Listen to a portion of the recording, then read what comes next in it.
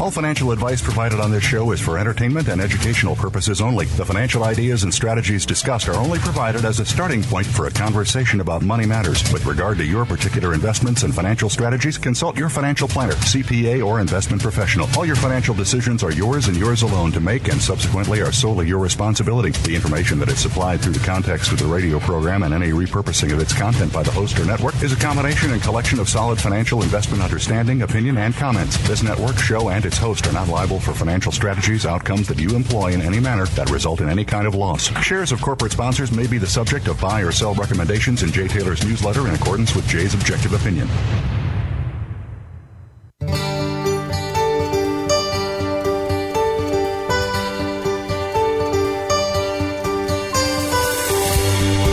Welcome to Turning Hard Times into Good Times with your host, Jay Taylor.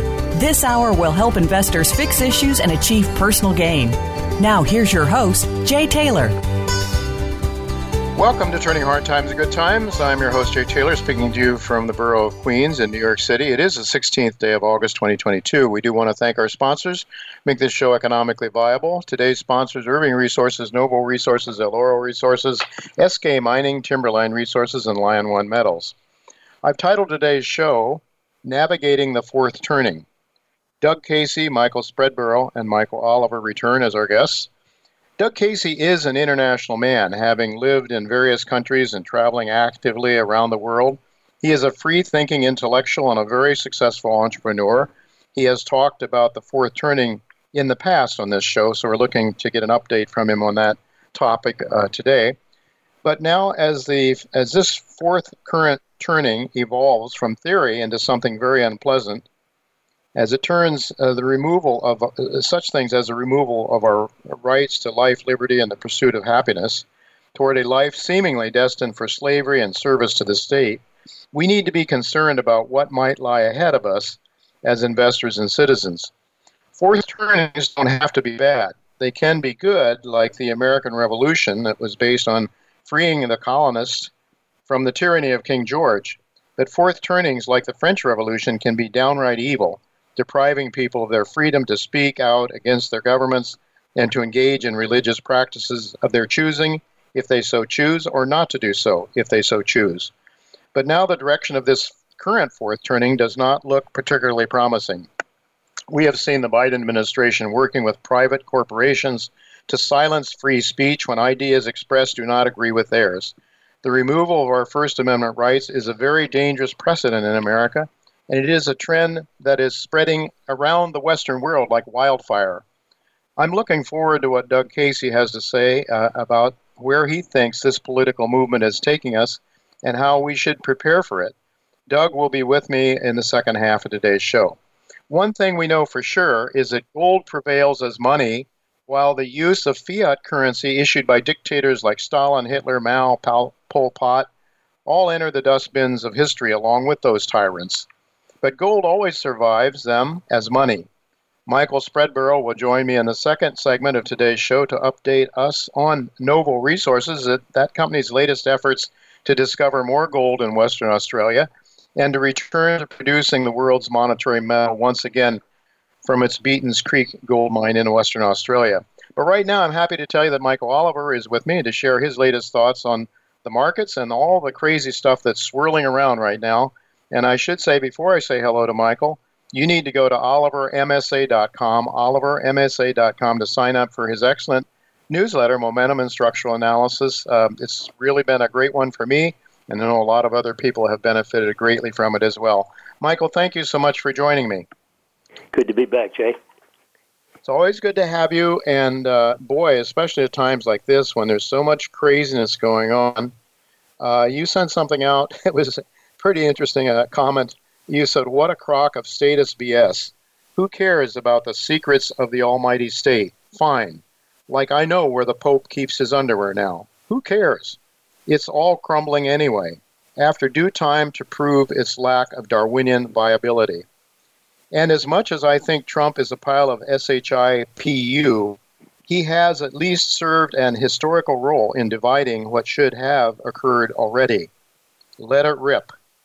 On the other side, in a decade, we'll be positive.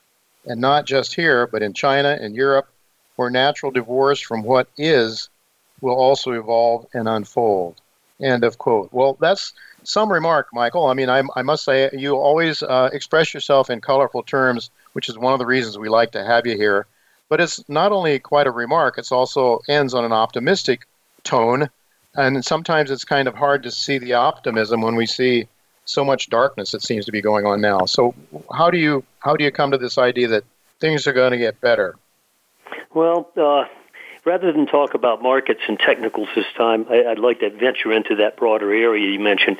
First off, my background, I'm a libertarian, okay? I'm not a conservative. Yes. I used to be when I was in high school, back when Goldwater was around, but I evolved to libertarianism because of influence of Ayn Rand. She was not actually a libertarian. She was limited government, but her basic philosophy influenced my life. And I wrote a book uniting her philosophy with Murray Rothbard's economics, and he was a father of modern libertarianism, free market capitalism, non-statist society. That book was written 50 years ago, and I can't believe that I'm actually going to live to see, I think, the culmination of the trend in that direction. But I think we're living in part 3 of Atlas Shrugged right now. And by that I mean, in that part of the book, that's when the events surrounding the specifics of the book, macro trend events, like there was in part 3, there was a supply chain breakdown in society. Whoa, there was a shortage of key commodities. The government engaged in wartime powers, like they did with baby food recently, in order to supposedly fix supply problems. I mean, there's so many events that Rand in 1957, when she wrote the book, was correct about. And it took a while for these events to coalesce and generate their negatives, and finally their solution, I think, because if you have a negative trend or negative thought, reality is going to smack you. Now, it may take a while, but I think we're getting smacked now. And a lot of false assumptions about governments and so forth are getting their due response.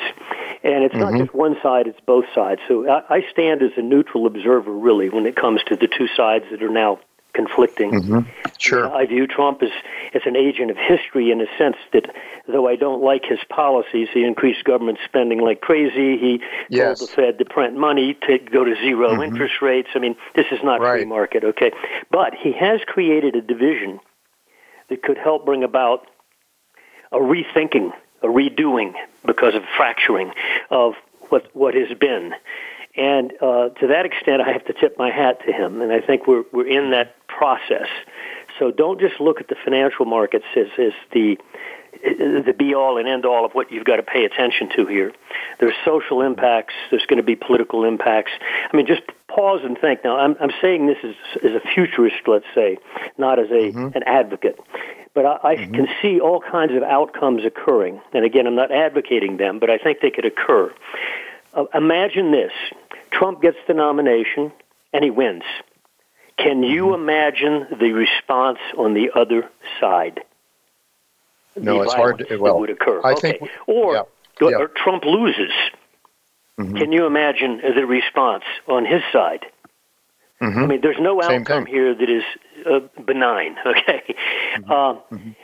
Anyway, that we face a bubble event in the markets that is likely to help exacerbate this, and that is we've had a stock market bubble we've never seen before of the size.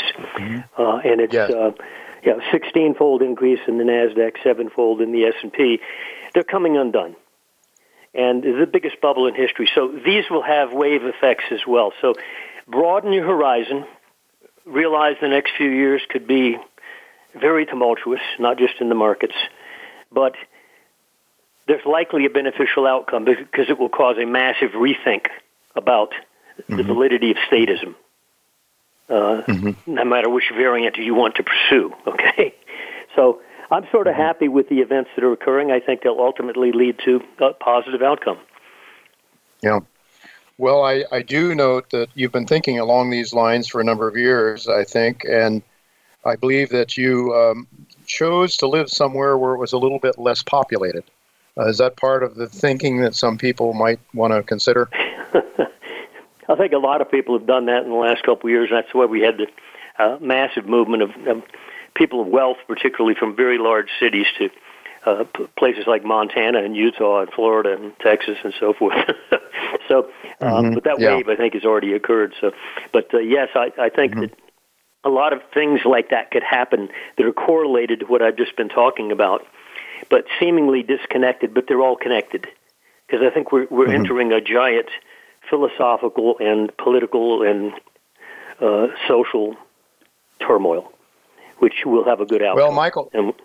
Well, Michael, everybody's going to need to try to keep warm, and the basic needs of life, oil and food, like energy, number one, I would say food, number one, energy, number two. How do those markets look to you? Very bullish, I guess. It looks I suppose to me like they still are. I think that the focus on gasoline, which, of course, one side is pounding the table about their great success and bringing it down. Even if it just lingers up here, it chokes people, okay? If oil hangs around between 80, 90, and 100, it's like double, triple where it was a couple years ago. So it doesn't really matter whether it's pulled back. It's whether it just holds up here. Watch natural gas. It's making a move on its highs again. That's far more crucial to the world and to economic outcome. Watch the food commodities, things like sugar that nobody's looking at. Watch the meats. They're pressing up very strongly. And also watch the new crop grains. Now, new crop grains are well priced below the old crop grains. Why? Because you harvest a crop, and therefore it's a lower price. You got more of it available. But they look technically ripe to turn up, like watch November beans, December wheat, and so forth. I think that's where you're going to get the next leadership in the commodity boom, is not from the things that everybody's been watching, like oil and gasoline. It's instead going to be natural gas and the food commodities. And that will have a great impact. All right, and gold is holding its own. It doesn't go anywhere, but at least it's not losing. And I'm still focused on silver as the likely most massive positive outcome of the next couple of years. But they will both move together, but silver, both in a bull market, but silver usually, normally that's what happens. Yeah. Yep.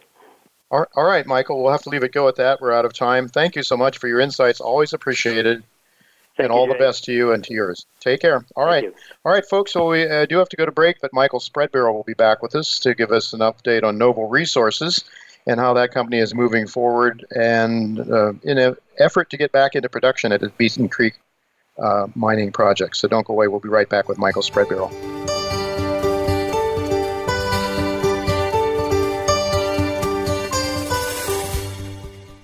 Become our friend on Facebook. Post your thoughts about our shows and network on our timeline. Visit facebook.com/Voice America.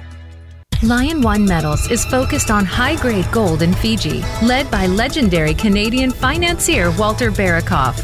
Lion One is permitted for production and drilling for discoveries in one of the most exciting high-grade gold projects in the prolific South Pacific Ring of Fire. Lion One trades on the TSX Venture Exchange under the symbol LIO and on the OTCQX under the symbol LOMLF. Go to our website at liononemetals.com for more information about Lion One Metals and high-grade gold in Fiji. When it comes to business, you'll find the experts here. Voice America Business Network.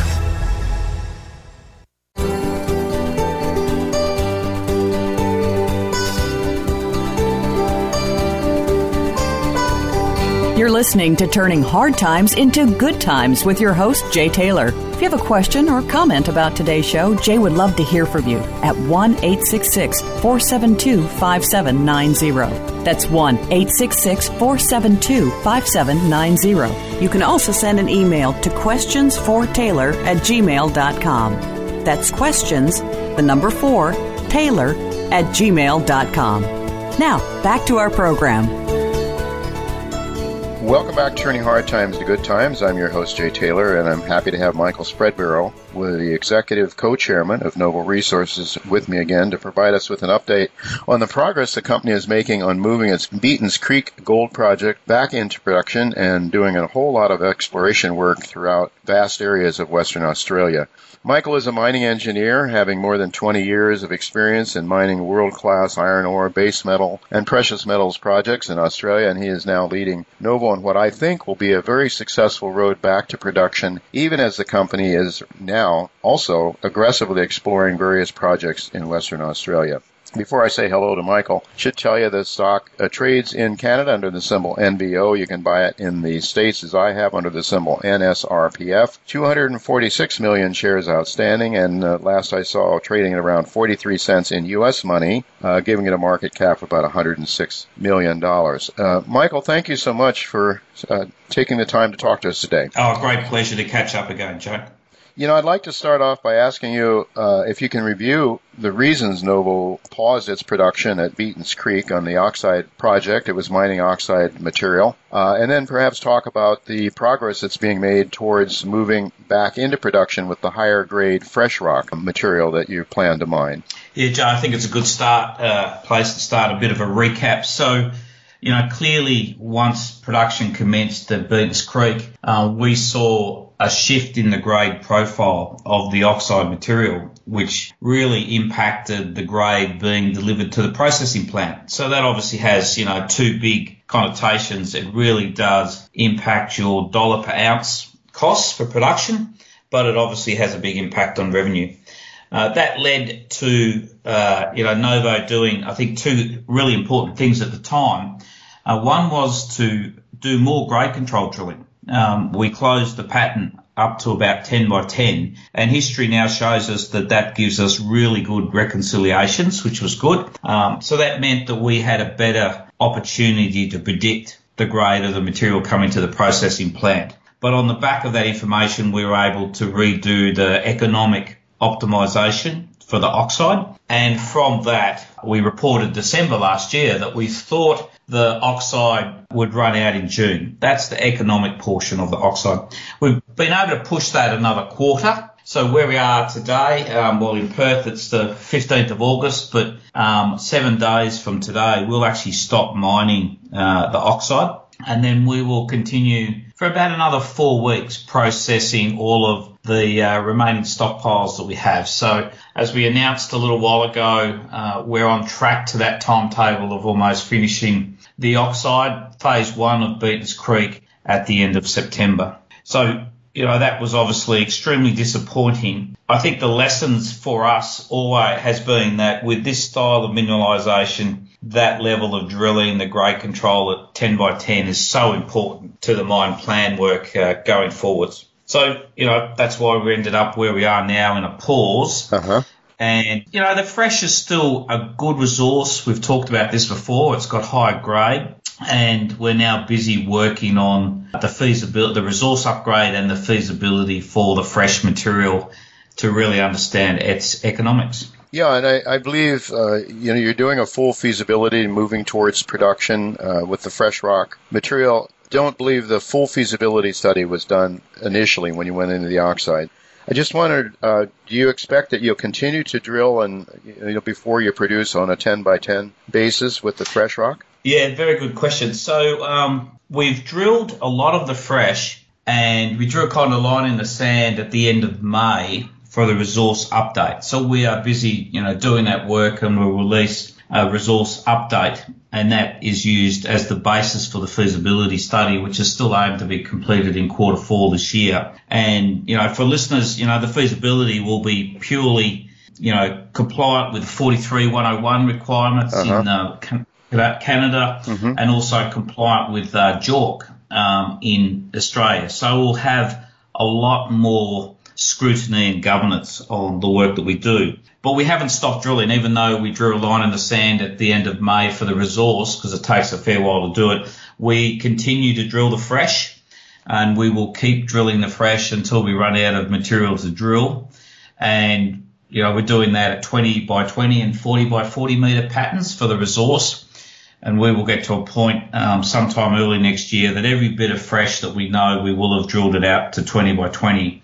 And we'll use that to do a resource update. And then prior to mining, as we talked about, the oxide 10 by 10, some 3 months prior to mining, we'll crank up the drill rigs again, and we'll get in and do the grade control drilling at 10 by 10. So it's really important in mining operations that the operators have a really great grade profile and accuracy in the grade going forward, so that their predictions are very, very, accurate. And that's what that grade control drilling will do for us going forwards once we get the opportunity to restart the fresh mining. Yeah.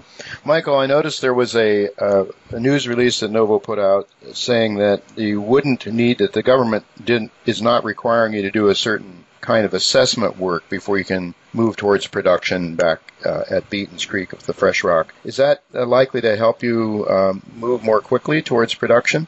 It most definitely will. So, we need three things to commit as a board to taking forwards the fresh. We need the feasibility study to be completed.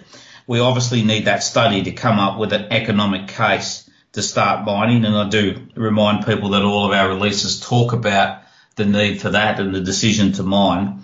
And then, the other big one is we need approvals from the government. And the first part of that was for the Environmental Protection Authority of Western Australia to do an assessment on whether it fitted within their remit of approvals or whether they would just pass it on to, let's just call it the Mines Department. And so they made that assessment, and it will now go to the Mines Department. So we're busy putting together the documentation for that, and the decision by the EPA of not being involved definitely shortens the timeline. Mm-hmm. I just note in a release in the last week or so, we have noted that a party has appealed that decision by the EPA. So we are working with the EPA on some additional data, and we hope that the decision by the EPA is upheld and we can continue moving forwards. But fundamentally, not having to work through the Environmental Protection Act will shorten the time frame for approvals. All right. I'm just wondering how soon, I know you're working towards a feasibility study now, how soon do you think the market might get some information in terms of feasibility and economics? Yeah, so key going forwards between kind of now and the end of the year, we'll be releasing the feasibility outcomes. And then sometime, I would think in the Q1 next year, we'll have a better timeline on when we expect the Mines Department to assess the project. So that'll be the two key things that we all look forwards. How does the fresh look after all of this work and its economics and our current understanding of how to mine it? And then, the timeline to get back into production. So they're the two key things that people need to look out. It is important to remind people we are being very diligent with this process. We've done a complete drill out. We're doing the whole resource model from fresh, using, new information, and we're doing a very comprehensive feasibility study. And that's all about de-risking the project prior to us making a decision. And it also means that we'll have more confidence with whatever decisions we come up with in terms of, shareholders' expectations. Mm-hmm. Well, we'll certainly be looking forward to it. You have a very aggressive exploration program, and not only around Beaton's Creek, but I believe you're doing some work out towards Egina and Karratha. The Karratha area, of course, is what got the market really excited with all those large nuggets that were reported a few years back, and really looking forward to what you have to say there about your new exploration work that's going on in Egina. I think it's called North. I forget the name of it. It's in the Egina area, I think, where you're drilling, right? Yes. So I actually spent time on the ground last week, and it was actually a pleasure that Quentin Henney, was able to join us from America. It's the first time that Quentin has been able to get to Australia in 2.5 years, given COVID. So Quentin and I had some great fun with other directors last week, crawling over our exploration ground. So at the moment, we have one drill rig working at Purdy's North. So that's a block of tenements that sit north of the Comet Well Purdy's conglomerate.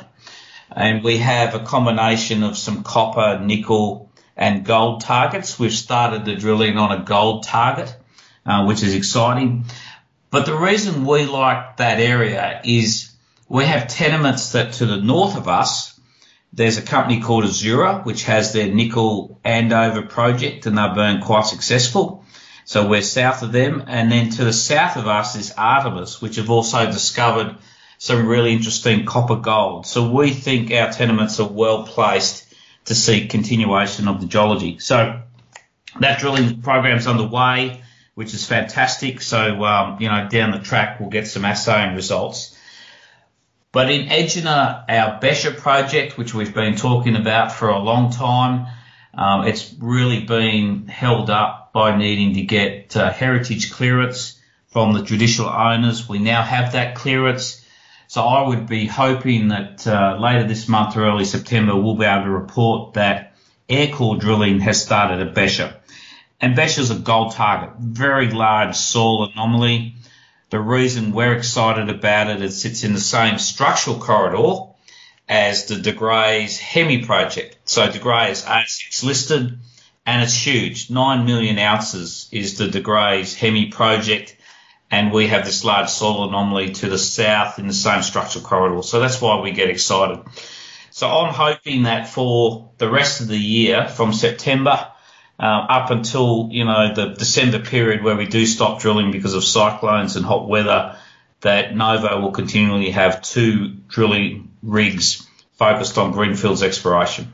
Well, we'll certainly look forward to that. It sounds like some great exploration targets that you've got planning to drill. I wonder on the mechanical sorting issue that a lot of people have been wondering about. Is there any progress to report on that? Look, nothing's changed from previous recent announcements where we have put the development of the Comet Well Conglomerate project on hold until next year, just because we're just so focused on this exploration and the Beatons Creek Fresh. But our intent is to redefine that development project and get going sometime in the first half of next year. I think listeners would probably be aware that we actually bought a sorter for that project, so we're well equipped to get on with that trial. We just need to clear a bit of airway, so we've all got focus on that, but it still remains an exciting part of our portfolio. All right. Okay, moving on to the financial situation of the company. I believe you've announced now that you've sold all of the Newfound Gold shares and have used the proceeds, in part at least, to repay or pay the entire amount of debt that you had to Sprott. Do I have that right? Correct. So last week we completed the tranche 2, as it was called, for the Newfound Gold share sale to Eric Sprott. So that went through very successful. And on Friday, after close of the TSX market, we announced that we had closed out the debt. So again, investors, if you look on our website or on the TSX, you'll see that announcement. So we are now debt-free, which is very, very good. So, we have sufficient funds to keep on with our development projects for the rest of this year and the early part of next year. So in that regards, we're in a good position, which is a great outcome, I think, for the business. You did announce 12,610 ounces of gold production in Q2.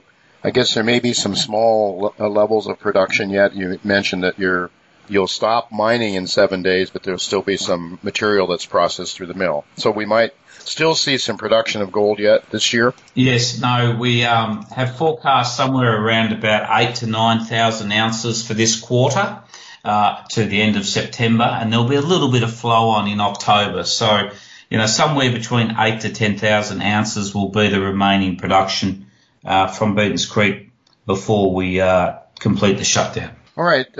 Maybe in closing, I'd like to just ask you, like I like to ask a lot of the companies I talk to, what should investors be watching out for? What sort of potential share price drivers should they be on the lookout for?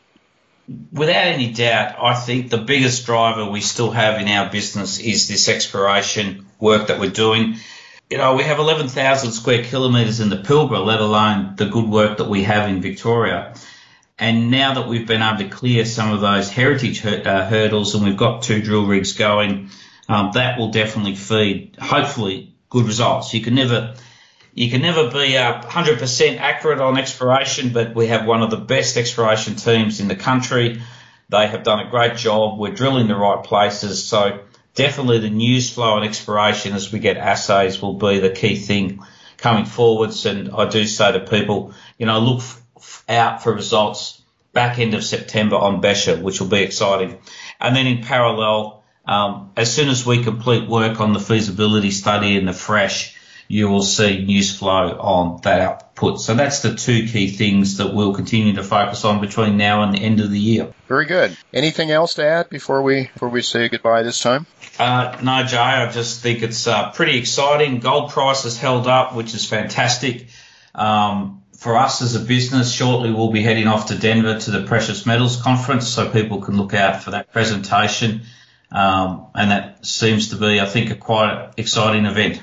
Yes, it is. Unfortunately, I won't be able to make it this year, but it is a very good event. I'm glad to hear you're going there. Well, thank you, Michael, so much for spending time with us, helping our listeners to this show get a picture of what's going on with Noble. I know there's some disappointment from the past, to say the least, but I certainly haven't given up. I think you have a very exciting future ahead of you from what you're telling me. Of course, patience is required in this business, isn't it? You can't snap your finger and make things happen. It takes a lot of time. Perseverance. But no, thank you very much, Jay.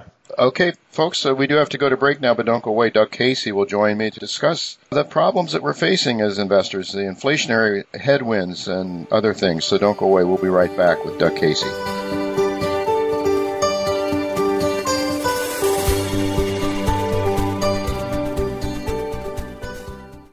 Follow us on Twitter at VoiceAmericaTRN. Get the lowdown on guests, new shows, and your favorites. That's VoiceAmericaTRN. Timberline Resources is a mineral exploration and resource development company focused on gold discovery in the world-class mining jurisdiction of Nevada. The company's flagship Eureka project hosts a significant gold resource and drill-indicated upside potential at nearby higher-grade targets. Timberline Resources trades in Canada under the symbol TBR and on the OTCQB in the U.S. under the symbol TLRS. To learn more about this district-scale asset with exciting discovery potential, please visit www.timberlineresources.co. Voice America Business Network, the bottom line in business.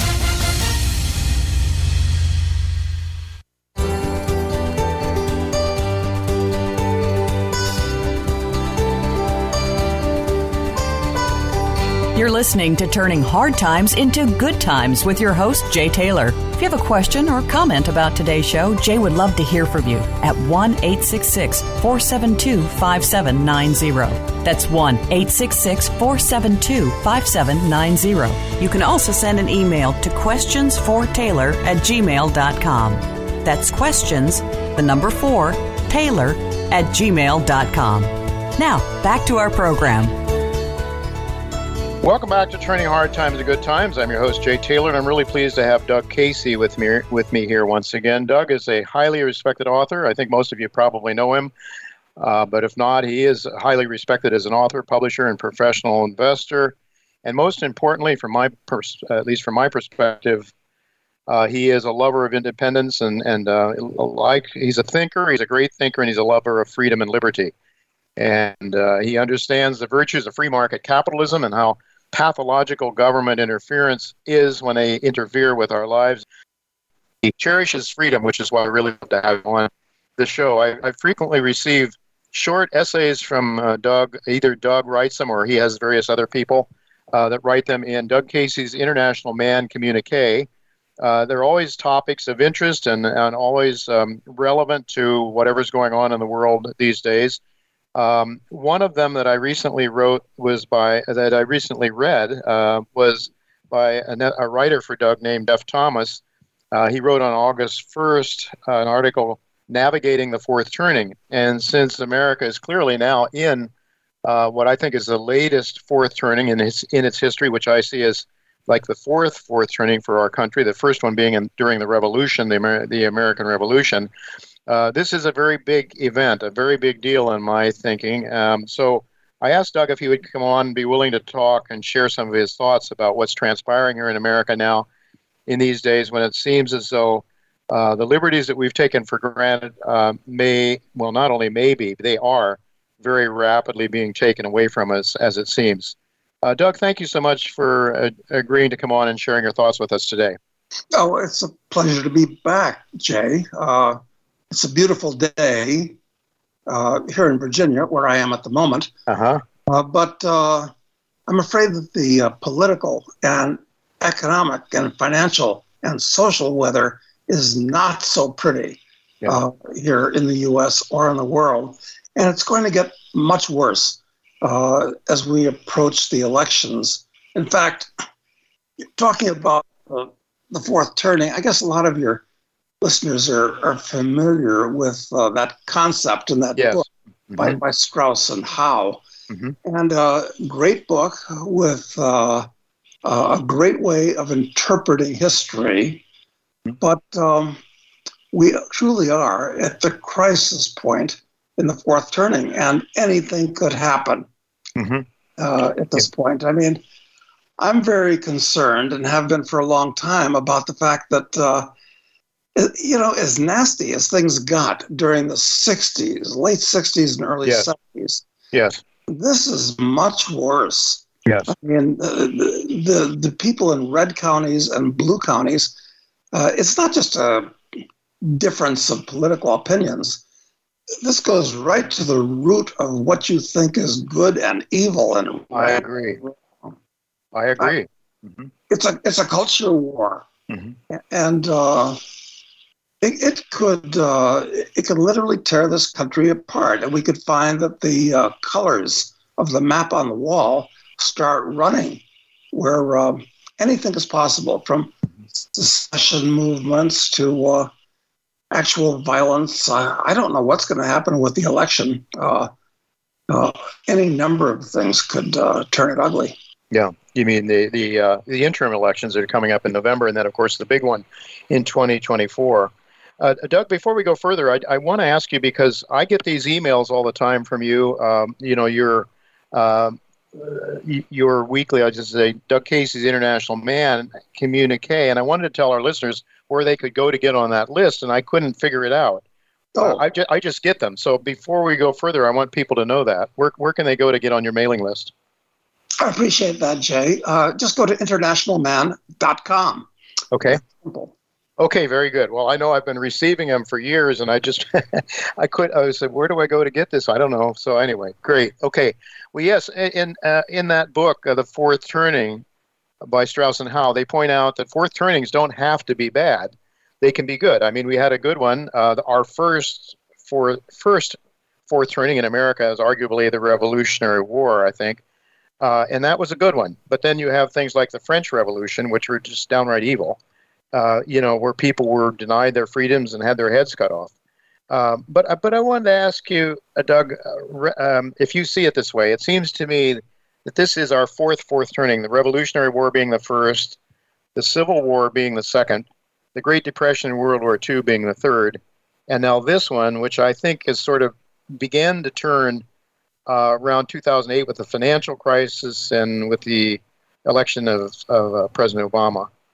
Do you now how, and in the book, they were suggesting that it would, and it was written in 1997, that it would occur in the mid-2000s. So I don't know. I just leave it. When do you think this fourth turning began, and how deep are we into it? Well, I don't think we've actually reached the real crisis point yet. Yeah, right. The worst is yet to come. But let me, if I can, put this into some further context. When I look at American history, which is what that book, The Fourth Turning, and their previous book called Generations, is all about, excellent book. I recommend them both. The way I see things developing is that from some points of view, the personal freedom point of view, American civilization really peaked about 1910. Because then in 1913, the Federal Reserve went into existence. The income tax came into existence. World War I locked the country down. And it's been a steady degeneration of personal freedom and a very, very steady growth of government in the U.S. For the last 120 years. Few Americans realize that before World War I, there were almost no federal taxes or almost no federal interference in your life. There weren't all these regulatory agencies. There was no income tax. The government generated the income it needed or wanted from basically, in fact, entirely, import duties and excise taxes. But now, from controlling a couple of percent of the economy, the U.S. government controls 50% or more, and 50% or more of the people in this country are net recipients of benefits from the government. Mm-hmm. That's a formula for disaster and chaos, and actually violence too, because the people that are paying the bills don't like it, and worse, the people that are getting the goodies resent the people that are paying taxes and don't think they're paying enough. So I anticipate a real upset for the rest of this decade. Yeah, it doesn't have to turn out bad. It's going to be rough no matter what happens, is what I hear you saying. Michael Oliver was on with us the first segment, and that was his take as well. He thinks it's going to get really rough, and then he looks forward to a new slate down the road. I don't know. You and I are pretty much the same age, Doug. I don't know. We hope to see a clean slate sometime and peace again. Maybe you could just go through what are the sort of characteristics of the four turnings. So these turnings are usually, well, they're generation long, so it's 20, 25 years or so for each turning. Hence, every 4 generations, you have one of these major biggies like we're having now, the fourth turning. Just could you go through it a little bit? The first generation in the new turning, in the new cycle, is sort of peaceful, I guess. It's a good time. It's a good time to be alive, generally. Well, I think the important thing in that Strauss and Howe book is that everybody's aware that things, it's like a pendulum going from liberal to conservative. And of course, these words have been misused too. Oh, of course. Used to be liberal meant freedom-oriented. Liberal comes from liberty, but the meaning of that word has been totally transposed. So, okay, that's fair enough. People see that parents, children revolt against their parents, and then when they become parents, their children revolt against them, and back and forth. Okay, that's fine. But the Strauss and Howe have break it into 4 parts, not just back and forth, liberal and conservative. Right. And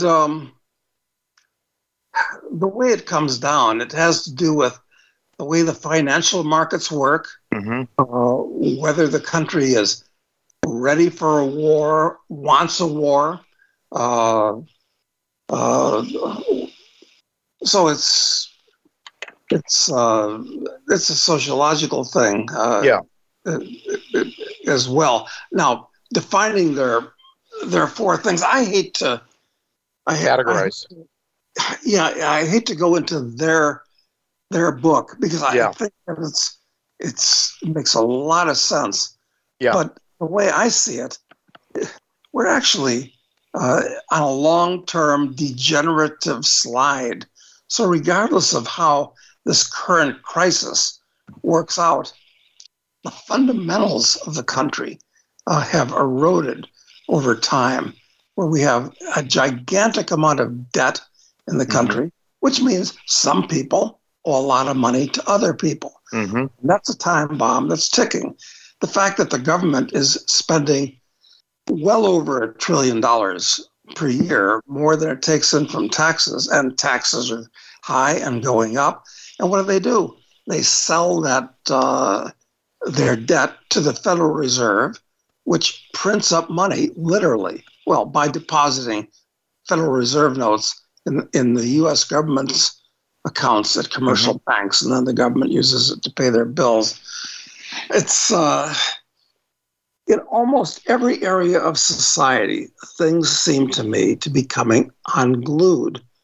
Even in the military area, I'm not just talking about the fact that that wokeism has overtaken the U.S. military, but the fact that we're involved with combat troops from small to large agglomerations in over 100 countries around the world today. Right. I mean, sticking our nose into absolutely everything, sending, I don't know what the current number is, $60 billion to the Ukraine, which is actually it's hardly a real country, but it's certainly a black hole for funds, as Joe and Hunter Biden have proven. It's like a locus for washing money as opposed to anything else. Is there anything good going on in the economy right now? Well, stock market's doing well, but that's to my view, it's mainly a consequence of printing money, which has to go somewhere. Well, for sure, and that's what keeps this market elevated and overvalued compared to anything historically. Now, I'm going to go back a bit, Doug. You mentioned 1910 and then World War I, the Fed, and the income tax. We didn't have any income taxes until then. Before that, it was just excise taxes, taxes on tariffs, I guess. And so, to what extent do you think that somebody wants wars, and who wants wars? Who benefits from wars? Look, I think why are we still doing what we're doing? We're in a stalemate with this Ukrainian thing, and all it's really done, the sanctions we put on, and all it's really done is caused us to pay for energy through the nose. It's caused, food prices, all manner of problems, shortages on the supply side of the global economy. And then you, of course, add all this money that's pumped into the system to give people money that they can't pay for these higher prices of whatever is out there in the market. But to what extent? I mean, it seems to me that there are people that profit from wars, and they like it that way. And I can't imagine how we can end this war right now. It seems to me that we have to have wars to keep the cash registers of the military-industrial complex ringing, as Eisenhower warned us about. Any thoughts on that? Well, it's been said that a war is the health of the state, and it's true. There really is such a thing as a military-industrial complex, and I'll go further than that. There really is such a thing as a deep state. These are people that they're a class of professional parasites that live in and around the government, that inhabit the Beltway, the Washington Beltway, and a city that produces absolutely nothing except regulations that make it much harder for people to do anything out in the hinterlands, and produce new laws that they have to abide by and new taxes that they have to pay. So these deep state people, they're not all government workers. Some of them, it's heads of major corporations, heads of universities, top media people. They're lobby. Yeah, they're people that need state power to become more powerful and wealthier themselves. Right. Yeah, there's a reason why that area around Washington keeps getting bigger, and the richest counties in the country are now around the Washington, D.C. area. Doug, it doesn't really matter whether we're talking about Democrats or Republicans. No, I agree. It's a uniparty state. It's right. It is a uniparty state, and they're trying to make it a complete uniparty state, I think. I think that's what we're looking at right now. It seems to me. They would like to make sure that there's no aggregation or no aggravating people around like Donald Trump or any of us so-called deplorables, I guess. Any deplorables. We must get rid of them all, right? Yes, and it's very disturbing, the things that have been happening since the Biden people have been in office. Listen, I was no fan of the Bush administrations, either one of them. Yeah, I know you weren't. No. But frankly, these Bidenistas are overtly dangerous because they have the same psychological makeup and the same basic political philosophy as the Bolsheviks in Russia in 1917. They say the same things, or the Jacobins in France, or for that matter, the Red Guards that led Mao's great cultural revolution in China in the 60s, or for that matter, the kind of people that took over Cambodia under Pol Pot. I mean, these people all think the same, and they want to be in control. And I'm afraid that they'll do whatever they think they have to maintain control. And it's really dangerous because they have control of the apparatus of the state now. Yes, they do. Yes. It's no accident that a CIA head can go before Congress and lie under oath and get away with it. It's pretty obvious right now that the entire apparatus, as you say, is now lockstep with this whole vision of a uniparty system where there's no dissent. But for that matter, Doug, we never were supposed to be a democracy, were we? The word never appears in the Constitution. We were a republic, and now you see them wanting to dismember all of the safety guards that were in place that kept us from killing each other. I mean, if you have a democracy, 51% of the people can do whatever the heck they want to the other 49%, right? Well, I've never been a fan of the democracy because I know. Yeah. It's really just mob rule dressed up in a coat and tie. Right. Look, the government that governs least governs best. And I don't see how we can change the direction of this country where most of the people are living off the less and less members of the middle class are able to produce effectively. They're up against the wall financially. If they're successful, they go into it's one of the problems that we have, Jay, with the way the government works today is that this thing about a sham and people's rule and the sham of the people ruling, and we have to defend our democracy. Actually, the government is run by agencies. Right. Actually have a life of their own. Right. And I'm especially concerned by what I call the Praetorian agencies, like the FBI, or for that matter, like the CIA, which is a power unto itself that I'm sure generates, in lots of ways, hundreds of millions or billions of dollars for itself and its employees offshore. Who knows what happens there? It's even happening with the military. On the one hand, it's becoming extremely woke, and on the other hand, you've got the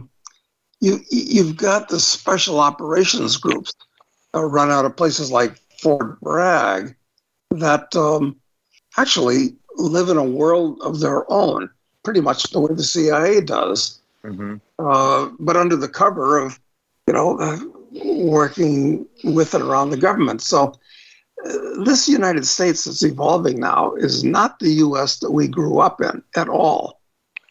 No, it's not. And which, with just a couple of minutes left, leads me to ask you and to refer to an article that you wrote titled Doug Casey on the Rise of Alternatives as the U.S.-led Global Order Falters.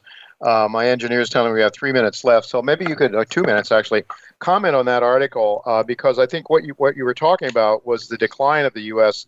geopolitically and economically and socially in almost every way, and that's going to have ramifications for how we invest our money. Obviously, it's a dollar ultimately going to post. Well, I've long been an advocate, as you know, Jay, of diversifying politically. It's wise to diversify financially, of course. You don't have all your eggs in one basket.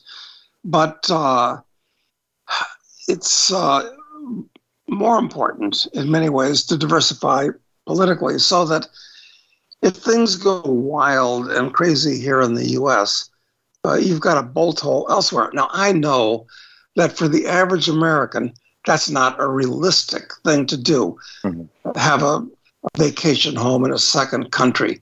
And today, it's increasingly impossible for an American even to have a brokerage account or a bank account in a foreign country. Yes. So we're increasingly trapped like lobsters in a lobster trap. I mean, most Americans are unaware of the fact that if you were accused, not adjudicated, but accused of owing the U.S. government $50,000 in taxes, that they will cancel your passport. And I know people this has happened to. Mm-hmm. Yeah. It is the way it is. And I know, of course, you've been an advocate of hard assets, gold and silver and real estate and whatever you can afford. But also, I suppose it makes sense to not make political enemies as well. Well, I've done plenty of that, frankly, and personally. This is why I live outside of the U.S. more than half of the year, because in today's world, almost anybody can become an enemy of the state. Like the people that were involved with the Canadian truckers thing some months back, there were 300,000 people whose names were given to the Canadian government that contributed to the truckers and so forth. And they're like on a naughty list in Canada. Yeah, they're enemies of the state. Exactly. All right, we're going to have to leave it go at that, Doug, because we're out of time. But I want to remind people it's Doug Casey's International Man, and they can just go to where? Doug Casey, what was the place to go to? Just go to internationalman.com. Internationalman.com and sign up for Doug's almost daily, isn't it, Doug? Almost every day? Yes, it is every day. And right. I'd like to, it's too bad we don't have time for me to mention my novels. I say a lot of things in fiction that you actually dare not say. All right. Well, we'll have to talk about that another time, Doug, and we can do that if you want to. So, all right, folks, we do have to go, though. That's it for today, all the time we have. Next week, Brian London will be with us, Chen Lin as well. Until then, goodbye, and God's blessings to you.